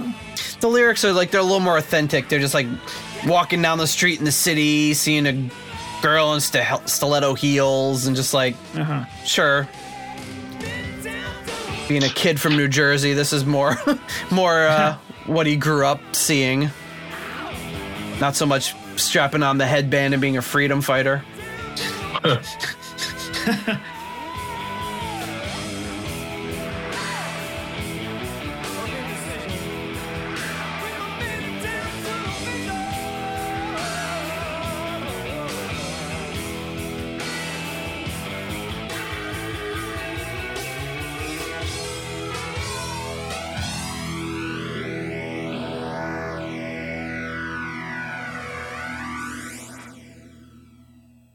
Wow. Oh. There you go. Pretty good. Midtown Tunnel Vision. Yeah, that's the 5 for me on this album. There we go. Right into it. Yeah, it's not only one of the great deep cuts in the Rainbow catalog, but it's one of the great deep cuts in all of rock, in my opinion. Might be overstating it a bit, but I guess I love the title. I'm big on song titles, and I'm drawn to cool, different song titles. It's definitely fits the bill, and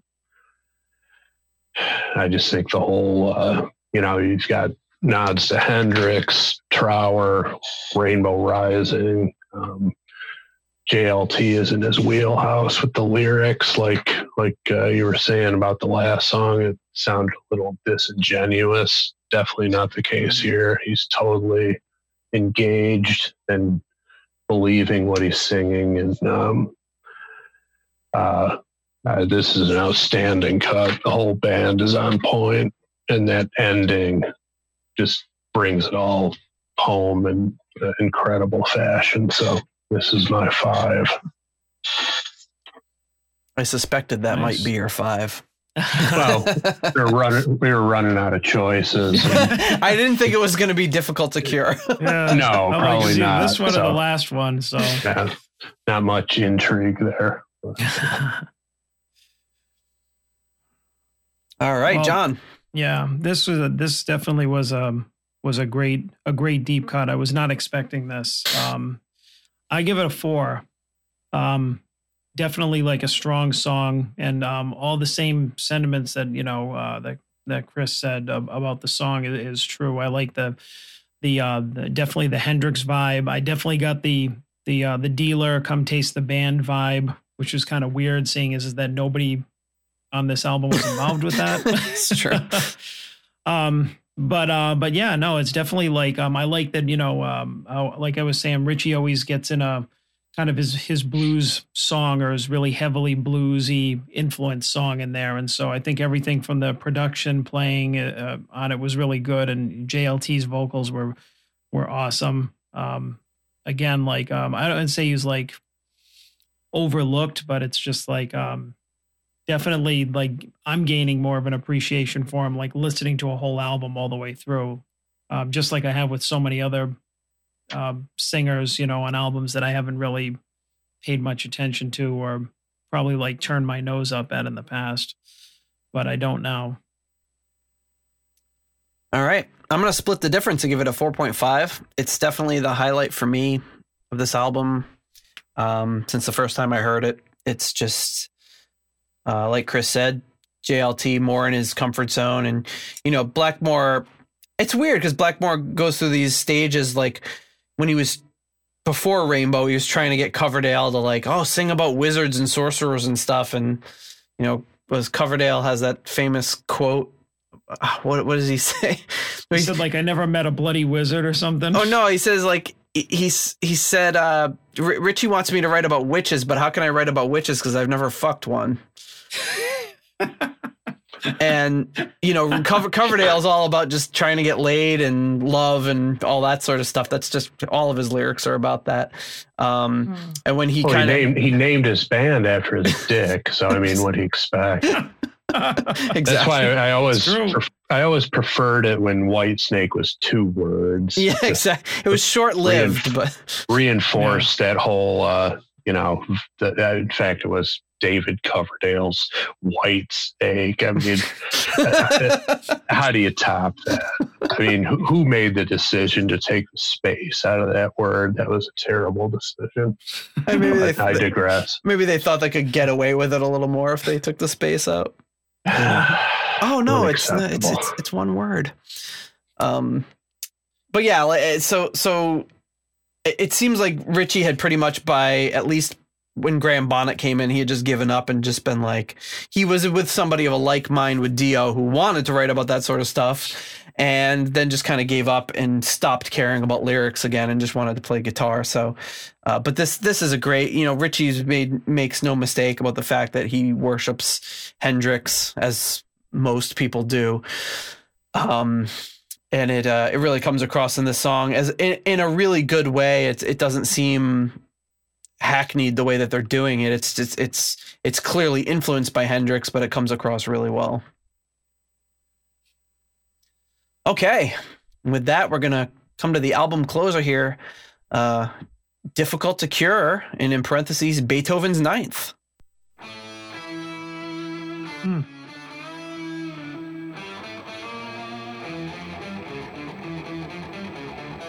And it's no writing credits, but arranged by Blackmore, Glover, and Airy. Okay.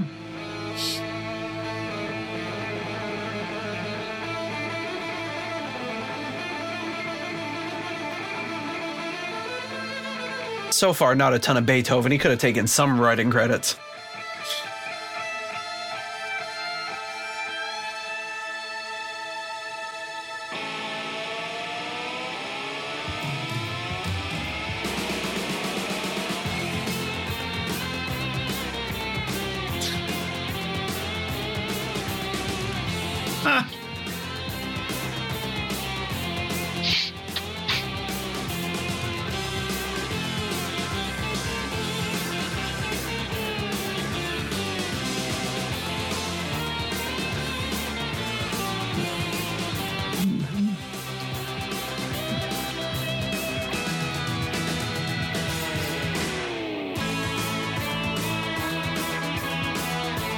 This is very curious choice here for especially coming after Midtown Tunnel Vision. For just I don't know, it's wow.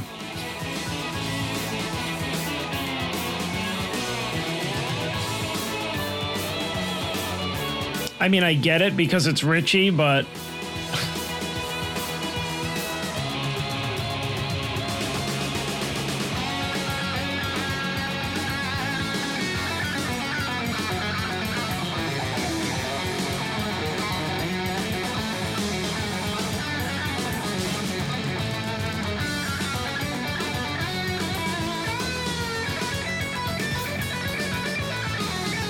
to me, this song, I mean, maybe I'm getting into it too early, but this seems to me like a great thing to do live, but placement on an album seems odd. Yeah.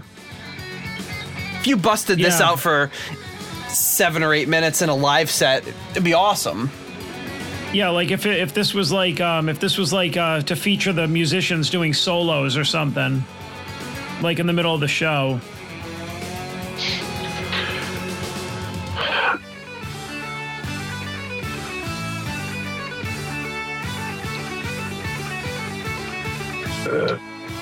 Almost Spinal Tap section going on here right now. Oh yeah.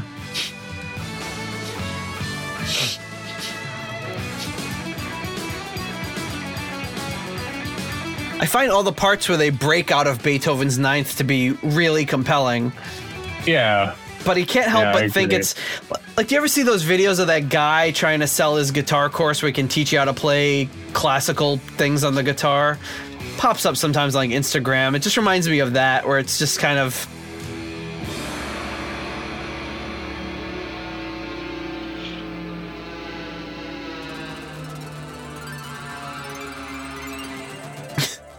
sprinkling a little Don Airy fairy dust on you.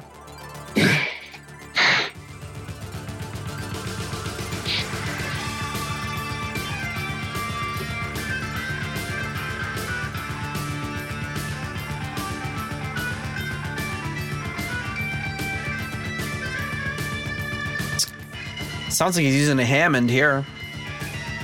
Maybe not. Yeah. Maybe not, but some sort of organ.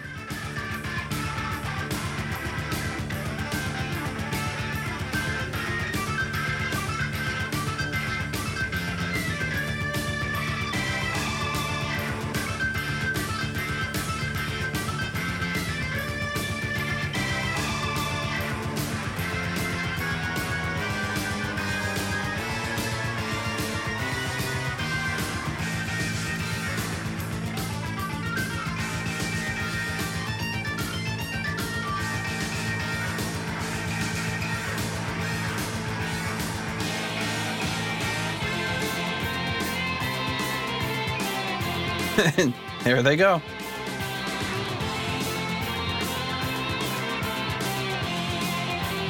This sort of thing of like doing a rocked up version of a classical number is so played out.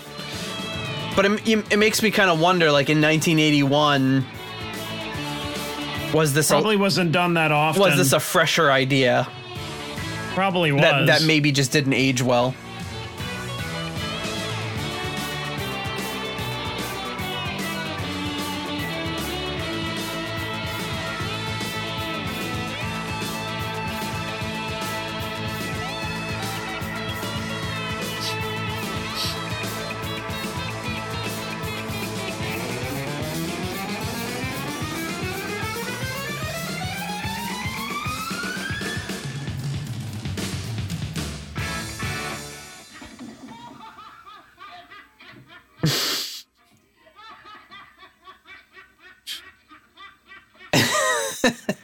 So apparently that's a sampled laugh from a Laurel and Hardy movie.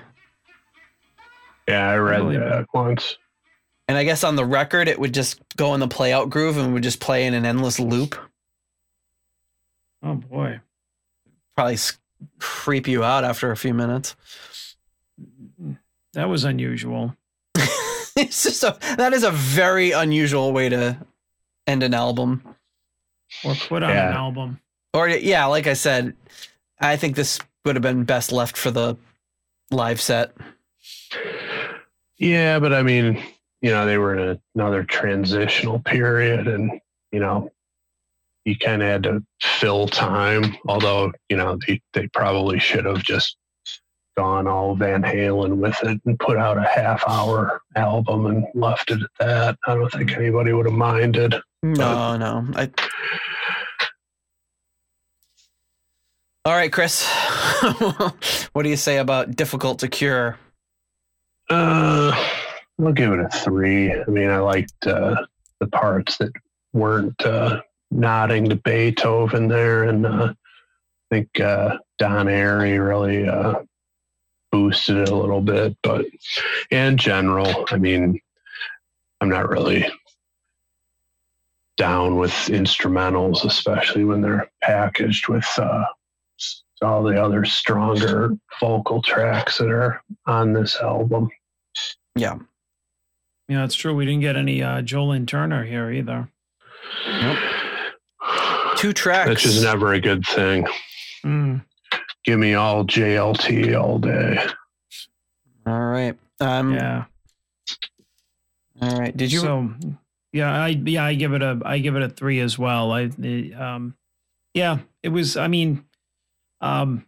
mean, musicianship, yeah, is good, but I don't know. It seemed unnecessary. I wouldn't listen to it. I kind of zoned out for most of it, to be honest. Yeah. Yeah.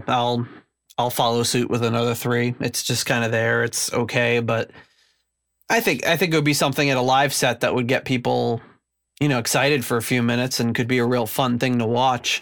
Trade off a few solos and then the non-Beethoven parts were actually pretty interesting. But yeah, why end this album with that? Especially coming after such a strong song, probably the strongest song on the album. Yeah, that's something. It's weird. All right, so where does this leave us with Difficult to Cure in the rankings? All right, so our rankings. So I'll start with, let's see. So I'll just go over Difficult to Cure. So, Oh, Nate, you and I liked it. Wow, I liked it slightly better than you did. And Chris liked it more than both of us. So we'll go with 3.61.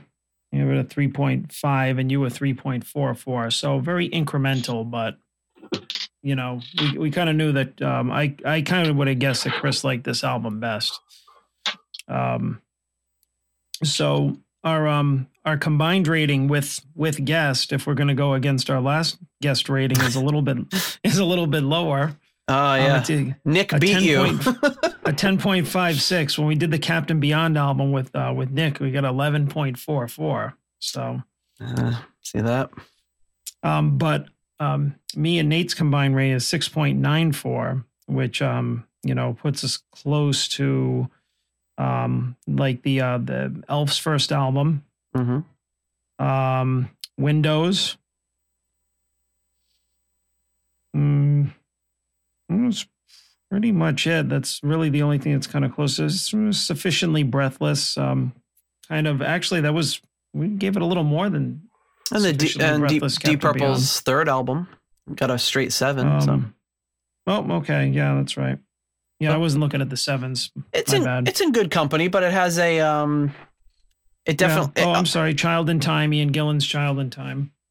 Oh yeah, the Child in Time album. Mm-hmm. It has, I think it has the feeling of a band that was in, like Chris said, in transition, and it shows, and they hadn't quite really figured out where they were going yet. Yeah, I mean, when you get Rainbow always seemed to kind of be in transition. I mean, really, if you're looking at all the albums that we've reviewed by them, and I forgot to really mention this on our Long Live Rock and Roll episode, it's like the only album of theirs that really felt coherent was Rainbow Rising, which I think is why it's everybody's favorite. Yeah, and Long Live Rock and Roll, you've got he fires the keyboard player, then can't find anybody to replace him, so he hires him back as a session player. And it's just, and you've got 2 different keyboard players on the album. It's just, yeah. And Richie's playing bass, which I didn't know until Richie plays bass on 5 of the songs or something? It's, yeah. I mean, even the debut was like, it was just like, hey, all right, he played with Elf, and then he was just like, all right, and he fired everybody. And he makes Elf kick out the guitar player, replaces a guitar player, and then fires everyone. And then, and then skipping to this one, it's like they write a whole album and they find the singer later, and it's just, it feels like disjointed, but that's not to say that there aren't some great songs on here, and the production is great as well. It's just, yeah. And I think they kind of held it together, just replacing Airy for the next album, which to me is their peak from the entire run. To be honest, I would put it above Rising just because the lyrical content and the approach is a little more to my liking. But I think Straight Between the Eyes is their top album. No instrumentals on that one either that I can recall. So that's a plus. Yeah, and there's nothing wrong with an instrumental, but it just seems like in this kind of band, it's not an instrumental band. So it's when you throw one in there, it seems like you're just kind of giving up. Like we can't come up with any words for this or whatever it is. Yeah, they're just, like I said, they're filling space. So, but I mean, it, like you said, it did become a kind of a staple of the live set to show off the chops of all the guys in the band. And, JLT could retire backstage to tease his hair, maybe get filleted by somebody and come back out on stage and do his thing for the rest of the show. Not a bad deal for him. As you're fresh and ready to go. Yeah. Legs a little rubbery, but still somewhat re-energized in a way. It's like, let me go back and freshen up during the guitar solo. Yeah, exactly. So to speak. All right. Well, Chris, that was a lot of fun. Thank you for coming on and tackling some Rainbow with us. I appreciate you guys going off script, well, out of order a little bit to do that. And also, I'm glad you picked this particular album because, like I said, Straight Between the Eyes is usually my go-to, but I revisited this one after not listening to it in a while, and the strong tunes on here are really strong. No Release, Midtown Tunnel Vision, awesome. I Surrender, good. Spotlight Kid, all the strong material is super strong. So it was great to revisit this one. It's good stuff. Well, now that we know your feelings on Straight Between the Eyes, we'll have to have you back, and who knows when we get to that one, but we'll have to have you back for that. We'll give you a call when we do that episode if you'd like to come back. Yeah, absolutely. And we know that's John's favorite album cover, so. Yeah, a little cheesy, huh? Yeah. And I don't know if you ever saw that live show they used to play on early MTV, but they had the eyes motif, and each one had a spotlight in it. It would like slowly go over the crowd and stuff. Awful. But I couldn't get into it. Yeah, I mean, it's definitely cheesy, but I mean, the band was blazing on that set, and also on that album, they were kind of firing on all cylinders. So if you can get past the unfortunate album art and motif of the tour, they were killing it. You got to give them credit. They went all in with that motif. I mean, I've been able to with like plenty of other bands in favor of great music. So I can for Rainbow, of course.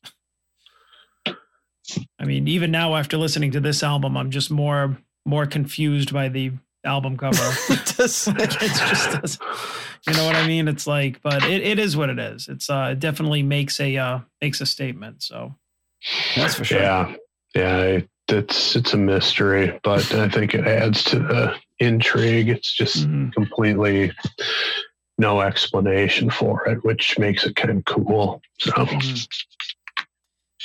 yeah, these are all decisions being made usually by Suits, and the band has very little input on it. And it's like, oh, you're gonna put a bunch of doctors on there? Sure, whatever. Just tell me where we need to be. Yeah, when are you going on tour? Yeah. Exactly. All right. Well, Chris, thank you so much for joining us. We really appreciate everything you guys do at Pot of Thunder to keep us entertained every week and make our commutes much more entertaining. Absolutely. Yeah, I always appreciate the feedback. It keeps us doing what we're doing. And keep up the good work with your show. It's kind of cool that Deep Purple has their own show and that you guys are doing it, and we get to talk about music like this. So it's definitely needed. So keep up the good work yourselves. Sure. Well, thank you very much. We appreciate that. Yeah. All right, sir. Well, thank you very much for stopping by, and we'll maybe catch you in 6 months or a year or whenever we get to Straight Between the Eyes. Yeah, just let me know. I'd be glad to come on and do that one. Cool. Awesome. Well, thank you, sir. All right, man. Yeah, take it easy. Thanks again. Have a great night. All right, you too. Thank you for listening to the Deep Purple podcast. If you like what you hear and would like more episodes in the future, please donate on Patreon to support the show. You can also give us a rating on iTunes to help new people discover the show. You can follow us on YouTube, Instagram, Twitter, and Facebook for show updates. See deeppurplepodcast.com for more details. Thank you for listening.